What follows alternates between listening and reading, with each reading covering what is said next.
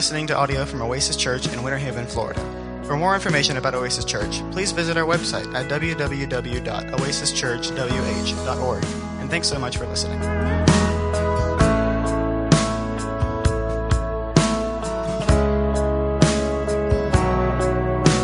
Thank you for being here today. I am pleased to welcome our guest speaker today, Eric Holm, who is the Executive Director of Youth for Christ for Polk County.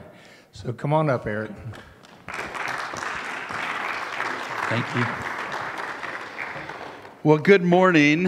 What a beautiful worship time together. The words in that song, "Oh, and this is our hope. The cross, it is spoken. Death is no more. Christ is the Lord. This is our hope." I hope you know that hope this morning. I love that song. Excited to be with you today. I am the Executive Director at Youth for Christ here in Polk County. And let me start by saying thank you, church.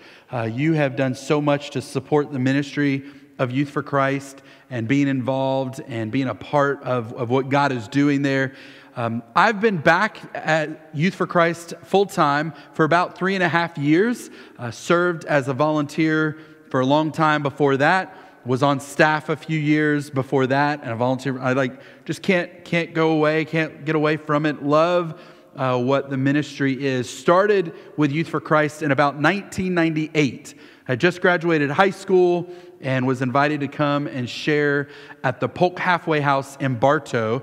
And I walked in knowing that God had called me into ministry and being involved in some sort of vocational ministry, but didn't know exactly what that was. Knew it was with student ministry, but went into the halfway house and sat down and started talking to kids, and I knew that God was going to keep me here for a long time. So blessed to be a part of that ministry and everything that's going on. We love having Pastor Kevin. Man, what a great pastor you all have. I mean, for real. Just a man that leads from the front and is involved and gets his hands dirty. I love that he's, okay, I'm going to go hang out with the kids and you can come and preach. Not many would do that. And so you all are very, very blessed to have him. He did tell me that I should mention that Youth for Christ has an upcoming annual benefit dinner. So he's going to send out more information. I have a handful of these invitations. Maybe some of you might have gotten them in the mail. Thursday night, March the 2nd, will be held at Heartland Church in Winter Haven. Dinner, and doors will open at 6. There'll be dinner and a program. You'll be able to hear from some of the kids that are involved in the ministry, some others that are a part of what's going on. So if you can join us for that evening, that would be great. Really simple to register. You can go online to givelifespeakjesus.org. That's going to be the theme for the evening, givelifespeakjesus.org. You can register there. It's free to come, attend, hang out with us, and just hear about all that God is doing at Youth for Christ. So that would be great. A little bit of background on me. I'll tell you who I am. I grew up in Winter Haven. I've lived here since I was 6 months old. My plan was to leave as soon as I could. But that wasn't God's plan. I think like a lot of kids that grow up and wherever they grow up, they're like, we got to get out of here. And I'm still here.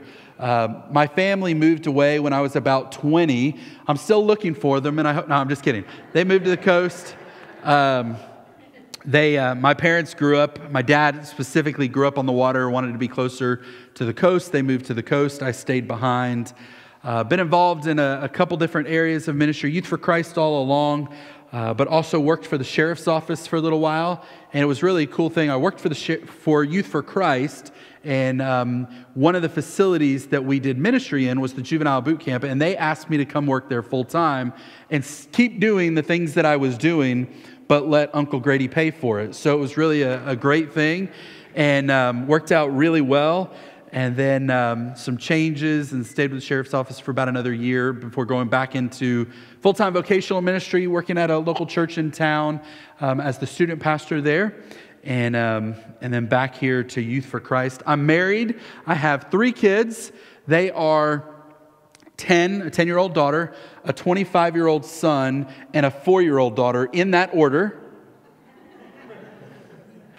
So our daughter, Addison, 10 years old, going to be going into middle school this year. Pray for us. I'm praying for her because I work with students. I know what that means. So, and then we have our son, Miguel. That's not a typical name that I probably would have chosen. You might be able to figure that out. But Miguel is a kid that I met when he was about 11 years old and was involved in one of our Breakfast Club neighborhood groups and kind of running the streets, doing his thing. And through God, he came to live with our family. He was about 16 years old and then graduated George Jenkins High School. Got married last Sunday. And so that was fun. Got to do that wedding. And he is a great, great young man. God has really done a lot in his life. He lived with us for 3 years before he came to know Christ, which was kind of fun too, just to know that God was working all along. And so he is a great, great guy. And then we have our daughter, Kinsley, who is 4 years old. And she is a joy. The girls are very different. If you have multiple children, maybe you've experienced this. It was new to me. Addison, like morning person, she gets herself up. She sets her alarm for 6:15. She gets up before I do. She sets her alarm. She gets herself dressed. She has breakfast. I think she reads the Wall Street Journal or something. I don't know what she does. And then she's ready for school. And we go in to wake up my younger daughter, who's going into kindergarten this year. And she likes to go in, be the big sister, and wake her up. She's very sweet and kind about it, probably one of the only times. But she goes in, and she's like, "Good morning, Kinsley." And Kinsley's like, "Leave me alone." So it's very different, and I think it's kind of funny. All of our kids are adopted, and I say that because just a beautiful story of God working and how that came to be. Like I could spend the whole time talking about that and showing in God's Word. He talks about us being adopted as His children, and there's just some really cool stories along the lines with that. One of the fun parts of that was Kinsley. We had been an approved waiting family to adopt for 3 years before Kinsley came. And we kind of got to the point where we thought, well, maybe God isn't going to do this. Maybe there's something else. And so we had moved, and the baby room was just full of junk. You know, what are we going to do? Just put it in there. Just put it in there. All the baby stuff was in the attic. And it was a Monday evening. We got a phone call at about 5:30 from a social worker at the organization that we adopted through. And they said, "Hey, there was a little baby girl born on Friday. She's ready to be released from the hospital. Through a set of circumstances, her biological parents want us to find a good home for her. Do you want her?" Well, yes, we want her. And then the social worker says, and my wife and I weren't even together, like we're three-way call with the social worker, like, "We'll call you right back," right? And then I talked to my wife, and we're figuring this all out, and my wife was like, "So what did she just say?"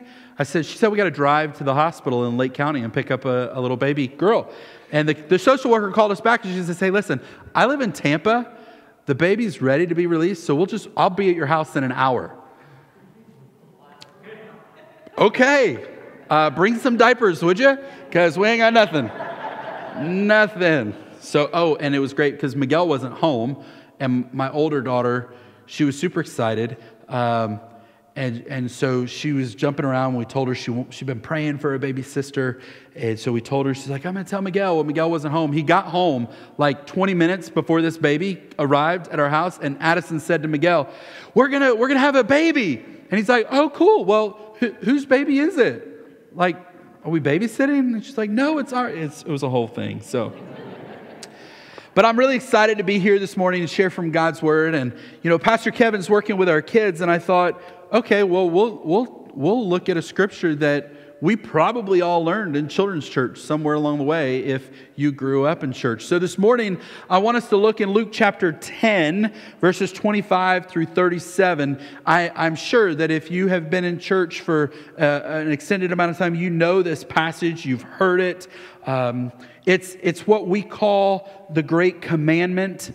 So you're probably familiar with it, but I want to read it together, and then we're going to kind of unpack it a little bit and see what we can apply to our lives. So Luke chapter 10, verses 20. Oh, look, it's going to be up there too. So here we go. "And behold, a lawyer stood up to put him to the test, saying, "Teacher, what shall I do to inherit eternal life?" He said to him, "Well, what's written in the law? How do you read it?" And he answered, "You shall love the Lord your God with all of your heart, with all of your soul, with all of your strength, and with all of your mind, and your neighbor as yourself." And he said to him, "You have answered correctly. Do this, and you will live." But he, desiring to justify himself, said to Jesus, "And who is my neighbor?" Jesus replied, "A man was going down from Jerusalem to Jericho, and he fell among robbers, who stripped him and beat him and departed, leaving him half dead. Now by chance a priest was going down that road, and when he saw him, he passed on by on the other side. So likewise a Levite, when he came to the place and saw him, passed by on the other side. But a Samaritan, as he journeyed, came to where he was, and when he saw him, he had compassion. He went to him and bound up his wounds, pouring on oil and wine. Then he set him on his own animal and brought him to an inn and took care of him. And the next day he took out 2 denarii and gave them to the innkeeper, saying, "Take care of him, and whatever more you spend, I will repay you when I come back." Which of these 3 do you think proved to be a neighbor to the man who fell among the robbers? He said, "The one who showed him mercy." And Jesus said to him, "Go and do likewise." Let's pray. God, we thank you for this morning. We thank you for the opportunity that we have to gather together as the church, the body of believers who can come and we can worship together. We can sing to you. We can sing about you. We can praise your name. God, we can declare your word. And God, I pray that over the next few moments that you would use this in our life, that you would speak to us through this familiar passage. Father, just use this time this morning, I pray. Amen. All right, so Jesus is here. He's doing his earthly ministry, and he's calling people to follow him, right? He's been out, he's calling the disciples, and he's teaching and saying, "Come follow me." Some do. Some follow Jesus, but others don't. We see that today. Some follow along. They hear the word of Jesus and they follow, and others don't. And this is what's going on. But really, if we look at what Jesus was saying, we would probably think, maybe he needs like a PR guy. Maybe he needs a little bit of wordsmithing, because his words weren't really telling people what they had hoped to hear. He's saying things like, there's going to be suffering.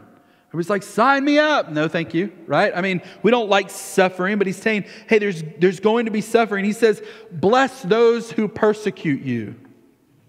Really not the greatest sales pitch when we're saying, hey, come and follow me. But Jesus is sharing truth. And really there's a parallel with today's society and today's culture if you stop and think about it. The gospel is pretty offensive in today's culture. The gospel is not politically correct. There are a lot of things that if we stand on God's word, there are going to be people who don't want to hear it. There are going to be people that turn away. In fact, there are probably going to be a lot of people who try to persecute you when we stand on God's word. And so Jesus is calling people. Some follow and some don't. But here in Luke chapter 10, we see this conversation unfold between Jesus and this lawyer. Now, I won't tell any attorney jokes because there might be some in the room. I'm just kidding. But there's this conversation that happens between Jesus and this lawyer. This man is a part of the religious elite. He studied the scripture. He knows the word. He knows what's going on. He's educated. And some say that really he's trying to trick Jesus, or at very least putting him to the test. But the Jewish man asked Jesus, "Jesus, what must I do to inherit the kingdom of God?" We might say, what do I have to do to be saved? What do I have to do to begin a relationship with God? And so there's this question that's asked, and really it's a pretty important question. Out of all the questions that we have, this would be a pretty important question. But Jesus doesn't just give him a simple answer. Jesus answers his question with a question. Don't you love when people do that to you? I mean, anybody in here a teacher? Just quick show of hands. Any teachers? Right. Okay. You know, when a kid asks a question sometimes, you ask, hey, Miss Smith, how do I spell so? Well, how do you think you spell? I'm like, I'm asking you. I don't know. That was my favorite. Well, go look it up in the dictionary. If I knew how to spell it. Anyways. So Jesus asks the man who asked him a question, he asks a question back. Jesus, knowing that this guy is educated, he knows the scripture, he knows the religious law, he knows what was given to Moses, and he responds back to him in verse 26 and says this, what's written in the law? How do you read it? Who's like, okay, you Mr. Smarty Pants, you think you know everything. How do you read it? You tell me what's required to obtain eternal life. In verse 27, and he, the lawyer, answered. Now, I can kind of picture this in my head. Jesus gives this question back, and this guy, he's feeling kind of proud of himself because I was in Awana, and I won the Timothy Award, and I know the answer. And he stands up probably really proudly, and he says, you shall love, like really loud, like wants everybody to hear, you shall love the Lord your God with all of your heart, with all of your soul, and with all of your strength and your mind, and love your neighbor as yourself. Like I can picture that. Like that's what he was super proud. The lawyer refers back to what he has memorized. He recites it from the law that was given to Moses. We see it back in Deuteronomy chapter 6, verses 4 and 5. Hear, O Israel, the Lord our God, the Lord is one. You shall love the Lord your God with all of your heart, with all of your soul, and with all of your might. Or in Leviticus 19:18, you shall not take vengeance or bear a grudge against the sons of your own people, but you shall love your neighbor as yourself. I am the Lord. So this lawyer knew the scripture. And he probably felt very proud of himself in this moment. Now, when I read this, we think about it, we say, love the Lord. And we read that and we're like, probably for most of us, like, okay, love the Lord. Love the Lord with all of you. Cool. Like, I want that. I want to do that. That's good. And then love your neighbor as yourself. And really, I'm a pretty simple guy. And we see love. And we're like, yeah, okay. Cool. I mean, Valentine's Day is coming up this week, right? Love. But in reality, this word love, we use it different ways, right? Like it can mean different levels of love, different things. Like I love my wife, and I love my kids, and I love tacos. But I love those things differently. And so when we see this love your neighbor, we love on different levels, and we love in different contexts and in different ways and places and times. So I dove a little bit deeper on the context of how the word love is used here. And in this text, it comes from the Greek word agapao. All right? The Greek word agapao. Now, I want to read to you kind of what this means. When we use the word love in this context, here's what this means. Agapao expresses the purest, noblest form of love, which is volitionally driven, not motivated by superficial appearance, emotional attraction, or sentimental relationship. Agapao expresses the ideal kind of love, of which is exercised by the will rather than emotion, not determined by the beauty or desirability of the object or the person, but the noble intention of the one who loves. Agapao speaks of love that is awakened by a sense of value in an object, which causes one to prize it. It sounds a lot like when we say that we should love the unlovable, doesn't it? Because it's not about the value or the worth of the item or the person. It's about the intrinsic value And so when we talk about love your neighbor, we are created in God's image, right? And we should love others because of the image of God. They were created in the image of God. They're created by Him and for Him. And so therefore, we should love others because of that. You know, when we think about loving the unlovable,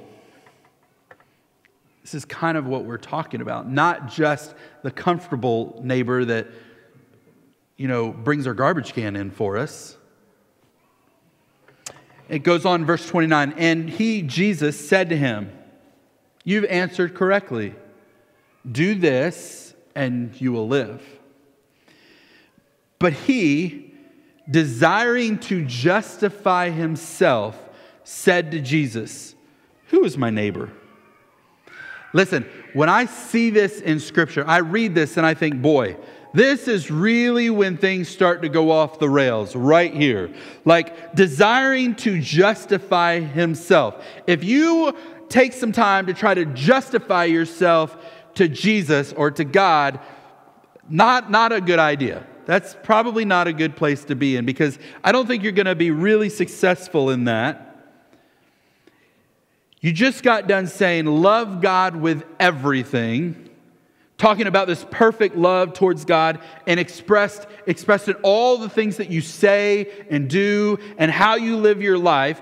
And this scribe, this lawyer, just kind of glosses over that, right? It's like, check, yep, I do that. I love God perfectly with all of my being, in the way that I speak, in the way that I talk, the things that I do and how I think. I've got this down. I don't. I don't. I'm thinking this is kind of crazy. He just kind of glosses over this. And then, in an attempt to measure up, he's like, okay, I got that part. Yeah, okay, cool, whatever. Love God, but who's my neighbor? So then Jesus, instead of responding like, okay, here's the answer, here's what you do, Jesus begins to use a parable. He tells them a story. It's like story time with Jesus. He's like, okay, smart guy, have a seat. Let's have story time with Jesus. And then verse 30, Jesus replied, "A man was going down from Jerusalem to Jericho, and he fell among robbers, who stripped him and beat him and departed, leaving him half dead." Now, Jericho, I think it's important to understand, Jericho is about 18 miles from Jerusalem. So it's a bit of a trek, right? We don't have vehicles. We're riding a donkey or walking this thing, right? 18 miles, that's a long walk. Going down from Jerusalem to Jericho. Jericho is about 3,500 feet below Jerusalem in elevation. So it's 18 miles, 3,500 feet difference. Like, if you've been in Florida like me all your life, you're like, I don't understand this elevation change thing. I don't know how that works. I'm going to be in Colorado next week, and it's like, I'm there, I'm like, man, I can't breathe. Gosh, what's going on? So there's this elevation change. It's this rocky terrestrial. I was trying to use a big word there. I can't use that word. It was not an easy path. Treacherous, that's the word that I was thinking that didn't come out. Treacherous journey from one place to the other. It's a dry, desert, rocky, mountainous trip. Now, this area was also known to be very dangerous. And people often would be at risk for being robbed and beaten, and bad stuff happens. And this is exactly what happens in the story that Jesus is telling them. So all the people are listening to this story, and they're thinking in their head, oh yeah, like that could happen. Like, oh yeah, y'all remember Joe last week? Joe was here, they got beat down and took all of his stuff. And yeah, that kind of thing happens. The man was robbed and left half dead. Yeah. So they're following Jesus. They're tracking with him. They're hearing the story. They're like, yeah, that makes sense. We're with you so far. Nobody was surprised by this. And then in verse 31, now by chance, a priest was going down that road. And when he saw the guy that had gotten beat up, he passed by on the other side. And we read the beginning of this. We're like, great, somebody's coming. We're going to help. And it's a priest. So certainly the guy's going to stop and do something to help. But as most of us know, the guy's like, nope, goes way on the other side of the road and keeps right on trekking. The priest moves, keeps moving. We don't know exactly why the priest doesn't help. We don't read that in Scripture. Jesus didn't elaborate. We've kind of speculated that there may be some reasons. The priest doesn't want to become ceremonially unclean because I've got duties. I'm a priest. I've got certain responsibilities. And if I stoop down and help this man who might be dead, well, then I can't do my priestly duties. And I've got to go through all these steps to be allowed again and to be clean and to be able to go into the temple. So I'm just going to pass on by. So the priest walks across, doesn't help. We don't know, like I said, exactly why. Maybe he was running late, had to get to church on time. We don't really know, but the fact is, he moves to the other side of the road and keeps on moving. Verse 32, so likewise a Levite, when he came to the place and saw him, passed by also on the other side. Again, somebody that we would expect to help. The Levite's like the helper of the priest, and helper. You think the guy would stop and give the guy a hand or, something like, here's some bandages or I'll call for help. Nope, he passes by on the other side. And I wonder, we read this and we're really good at saying things like, that wasn't very nice. They shouldn't have done that. Man, I can't believe that they didn't stop and help. We're really good at realizing other people's mistakes, but I wonder just for a moment, have you ever been too busy to help somebody else? Have you ever been too important? Oh, wow, that's somebody else's job. Running late? Or perhaps, well, that's just not my calling. Oh, work in children's church? Oh, that's just not my calling. Oh, stack chairs and clean? Oh, that's just not my calling. We like to make little church words to justify our actions. Verse 33, but a Samaritan, as he journeyed, came to where the man was. And when he saw him, he had compassion. Now listen, just side note, the crowd is listening to this and now they're in shock. They don't understand what's going on here. They don't understand. They certainly didn't expect Jesus to say the Samaritan had compassion because these groups of people don't like each other. They hate each other. They fight against each other. They just don't want to have anything to do with one another. The Jews looked down upon the Samaritans like they were just the lowest of low. And so there's the story time with Jesus, and then all of a sudden there's probably this, what? Goes on to say, he went to him. The Samaritan goes to him. He bound up his wounds, pouring on oil and wine. Then he set him on his own animal and brought him to an inn, took care of him. And the next day he took out 2 denarii and gave them to the innkeeper, saying, take care of him, and whatever more you spend, I will repay you when I come back. So the guys that we would expect to help keep walking. And then all of a sudden, here comes this Samaritan. The guy who, honestly, people would have expected him to stop, but not to help. Probably just to make sure the guy was really dead, finish him off, take the last little bit of stuff that he might be able to get from the guy. That's what the crowd would have expected from this guy. But no, he stops and he has compassion. And there's this plot twist in Jesus' parable, in the story that he's telling. Now, I think there's some important things that we see here. This guy, this Samaritan, he doesn't see the man and just give him like this half-drank bottle of water and some leftover cookies. It's not just this passing, here, maybe this will help, and I go on. He goes above and beyond to the extreme to help his neighbor, to help this man, to care for him, and to even show him love. Agapao love. Because this man has no value according to culture and society, but he stops and he helps. Remember the kind of love that is exercised by the will rather than emotion.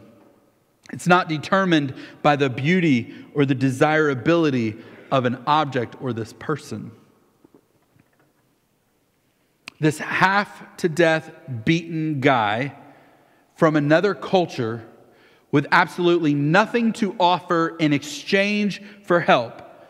This was not a desirable setting. Really, it's kind of dangerous because maybe this is a setup. It's kind of dangerous because I should keep moving because somebody could come out and rob me. Not a desirable setting, not a desirable circumstance, and not even a desirable human being. The Samaritan has nothing to gain. But yet, he stops and says that he bound up his wounds. That cost him something. And I'm using my supplies to help this man. It says he poured oil and wine on his wounds. That cost him something. Now I'm using my supplies, but now I'm using even more. Then he puts the guy on his own means of transportation. Now not only is it costing me my supplies, it's costing me my time. Now it's costing me my comfort. I was riding my donkey, minding my own business, and now I got to walk. It's costing him something. He takes him to an inn, and he pays for it. Not only did he pay for the night, but he pays ahead for it. And then he says, hey, listen, I've got to go. I'll be back. Keep taking care of this guy. And basically writes a blank check and says, whatever is necessary, I will take care of it when I get back. I would say that's loving a neighbor, right? I would say that that's extravagant and extreme love for someone else. This person that he doesn't know, he takes 2 denarii worth and he gives the guy money for the room. And I don't know, like, I've read a couple different things that might have been enough to pay for a couple of weeks or a couple of months. I guess it depends on if it was like, Motel 6 or the Hilton. I don't know. But it was enough to cover some time while he's there. And then whatever else comes, I'll take care of it. As opposed to a half-drink bottle of water and some breadcrumbs. Over-the-top care for a stranger, for the least of these. And then in verse 36, Jesus, in conclusion of the story, that certainly would have elicited some really strong feelings as the people, like they were with him in the beginning, and now they're like, oh, this is really uncomfortable. They were probably getting pretty angry. And then all of a sudden, Jesus takes this entire thing and like drops it on the scribe. And he asks the guy the question, which of these 3, the priest, the Levite, or the Samaritan, do you think proved to be a neighbor to the man who fell among the robbers? Like, this is really not a hard question. This is a pretty simple question. It's like the nice teacher that wants you to earn the extra credit and says, last question, write your name and you get 10 points. Like, it's a really simple question. Which one do you think proved to be a neighbor? And the man said, the one who showed mercy. And Jesus said to him, you go and do likewise. What's really interesting to me is that in essence, this changes the question that was asked of Jesus. Instead of saying, who is my neighbor? It kind of changes the question that we should ask to how can I be a neighbor? Jesus told him, go and do likewise. You know what I think is interesting is he didn't say, hey, once a year when they're doing a food collection, go through your pantry, pick out the cans that are about to expire and bring them in. He didn't say, hey, every once in a while, when you're checking out at the grocery store and they're like, would you like to donate $1 for hungry children? He says, go and do likewise. This is an ongoing, active directive. Not a, hey, once a year, check the box. It's missions week, rah, rah, we're all going to get together and do this thing. It's an ongoing lifestyle of somebody who is following Jesus. So as we've walked through this passage, I want to share some takeaways with you. Because I think that as we've grown up, especially you think back to those children's church stories, we learn about the Good Samaritan. We should help other people, right? We should love our neighbor. But I think there's some more things that we can learn from this.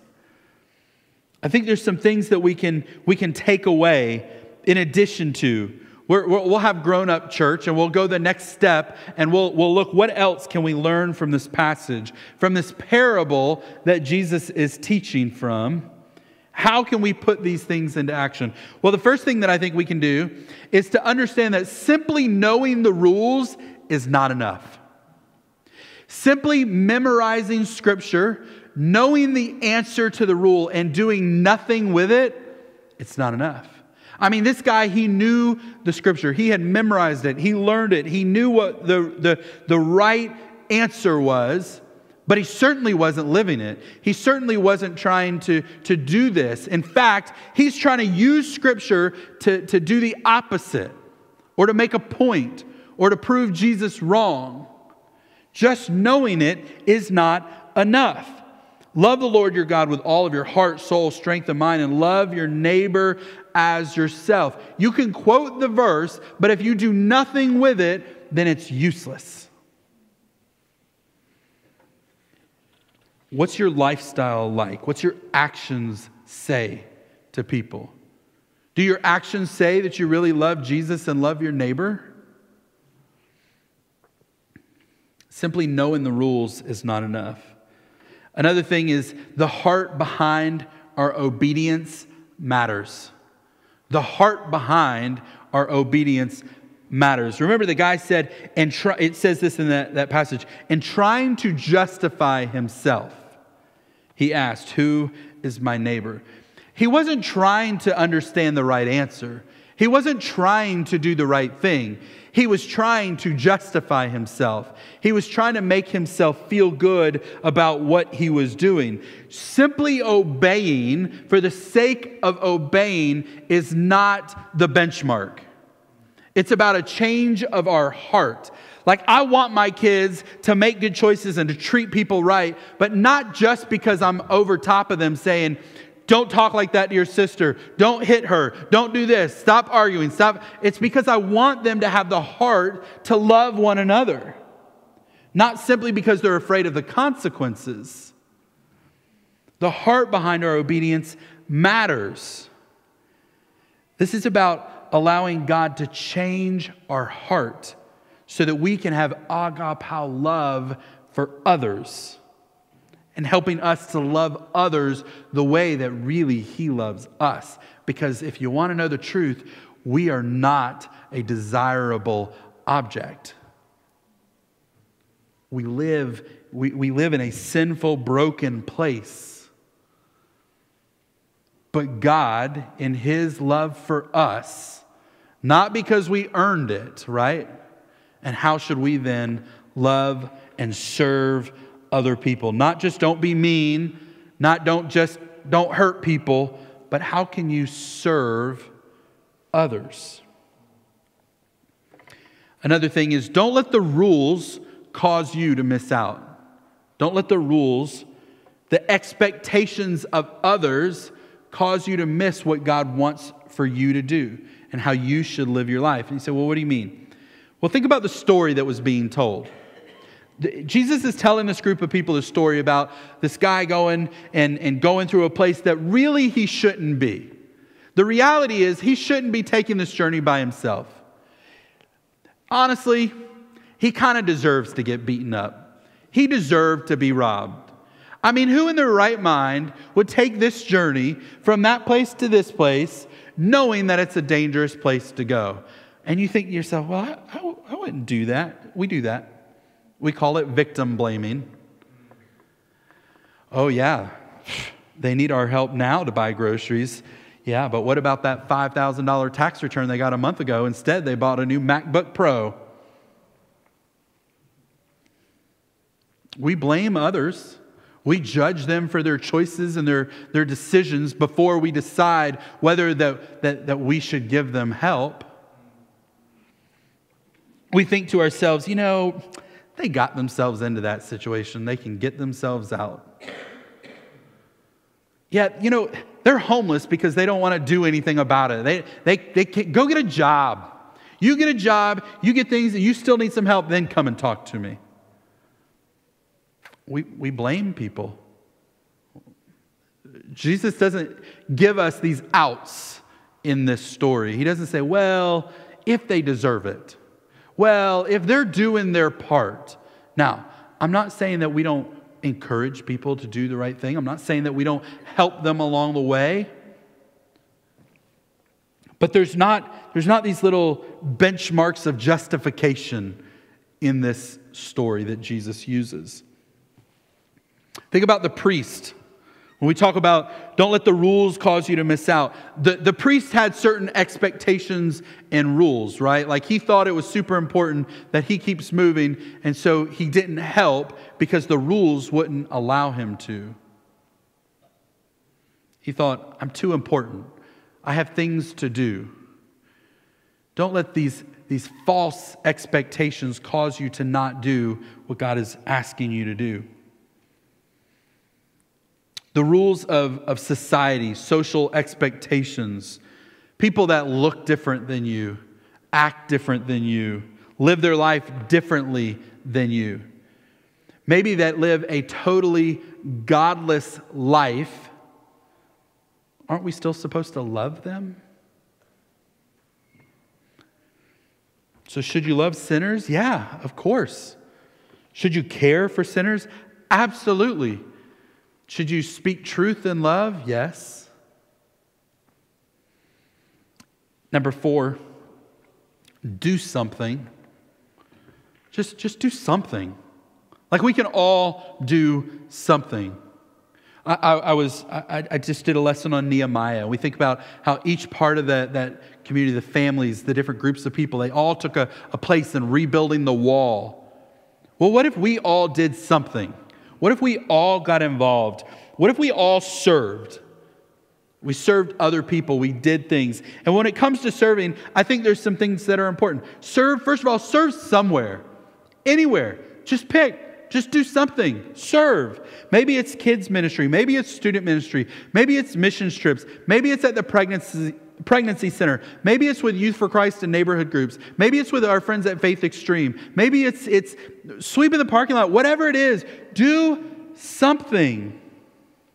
The other thing that I think is really important with this is that it's really easy for us to start to say things like, well, if you don't go on a missions trip every year, do you even love Jesus? People actually think that. People actually believe, well, if you don't serve the homeless, then you're not even a Christian. I've come to realize that not everybody is called to come and sit with kids in jail and talk to them about Jesus.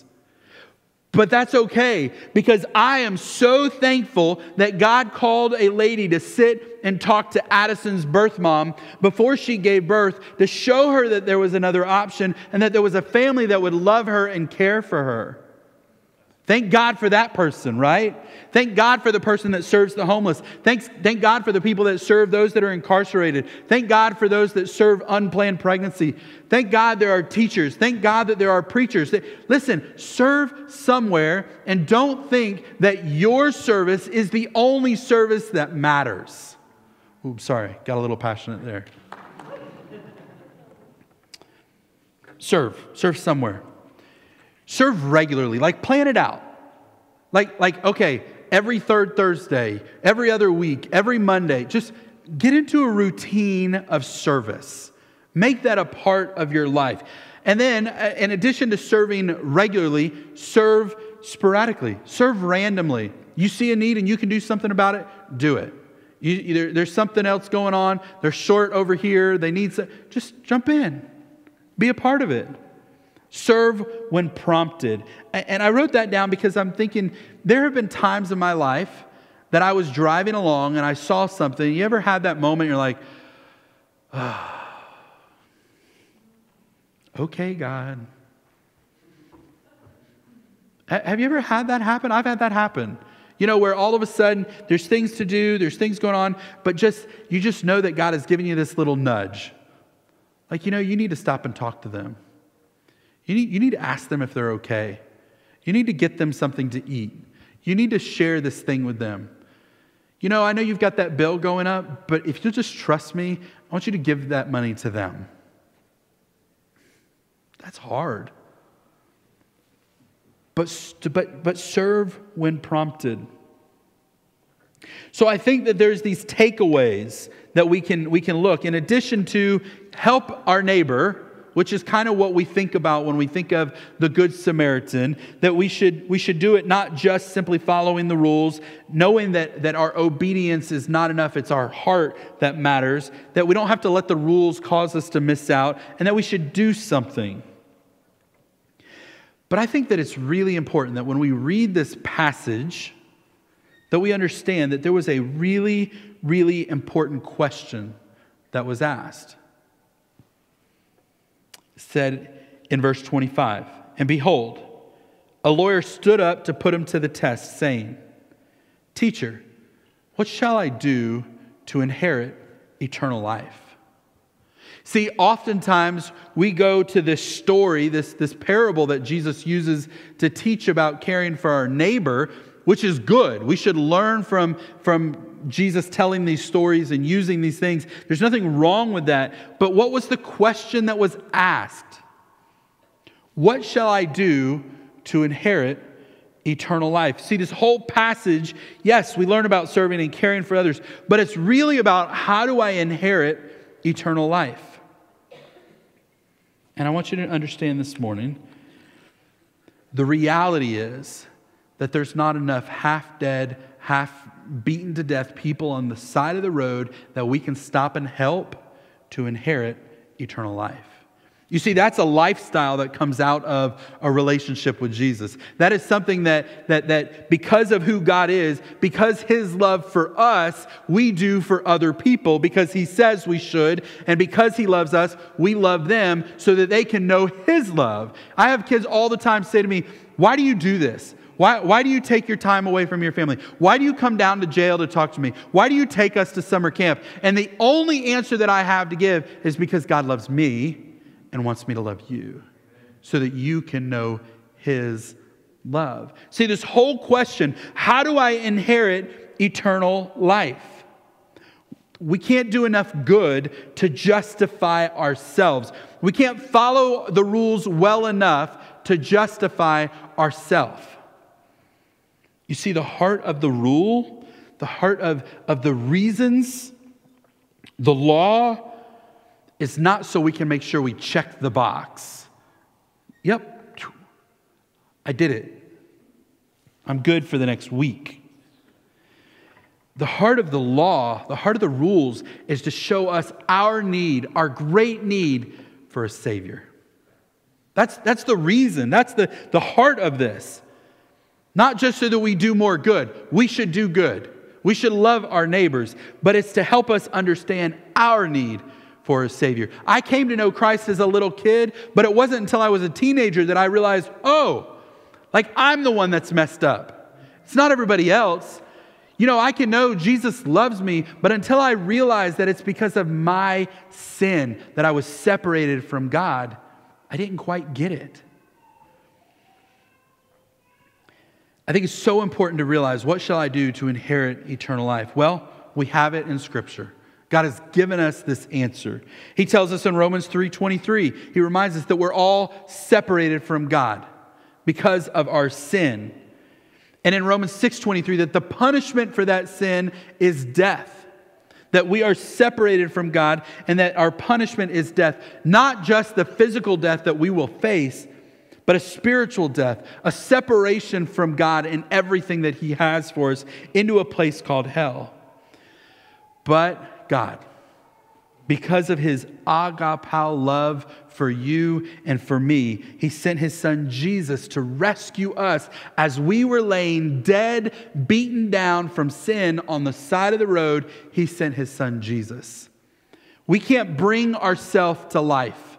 There is nothing that if I fall down dead on this stage, there is nothing that I can do to bring myself to life. And it's the same thing in our sin. I cannot bring myself to salvation. It's only because of what Jesus did on the cross that I have even a hope that I can have this eternal life. Us who were undesirable, God sent His Son to save and rescue us. And the reality is we all must ask ourselves the same question. We have to ask Jesus, what must I do to inherit eternal life? Romans 10:9-10 tells us that if you confess with your mouth that Jesus is Lord and believe in your heart that God raised Him from the dead, you will be saved. You'll be rescued. You'll be picked up off the side of that road, your wounds bound up, and taken to a place and given extreme, extravagant, lavish love, forgiveness. If you believe in your heart that God raised Him from the dead, you will be saved. For with the heart one believes and is justified, and with the mouth one confesses and is saved. My prayer this morning is that not only for those of us that already have a relationship with Jesus, stop and recognize how we serve others, how we're supposed to love our neighbor, and why we're supposed to love our neighbor, but that if there's anybody here that has never come to the place where they've said, God, I need you. I need you. Through the power of the cross, rescue me. Then I want to invite you today to begin that relationship with Jesus. You could be like that lawyer and be able to quote way more scripture than I can and still be laying dead on the side of the road until you say yes to Jesus. Rescue me, save me. How do I inherit eternal life?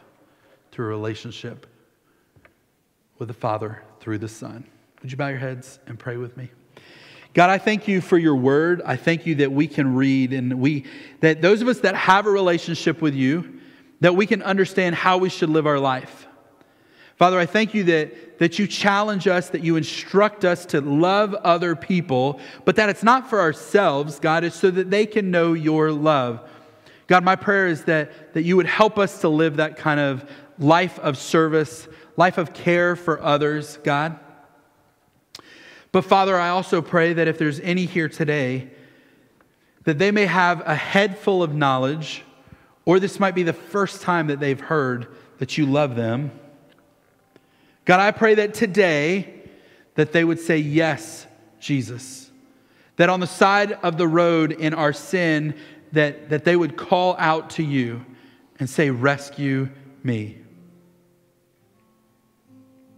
And if that's you today, it's a simple prayer from your heart saying, God, I'm a sinner. God, I see that I was separated from you because of my sin. And Father, today I ask that you would save me. Forgive me of my sin. I want to follow you. I want to surrender my life to you. I don't understand all of it, but the best way that I know how today, yes, Jesus, save me. Be my Lord. God, thank you for the opportunity to be with this church, these people today, to proclaim your word.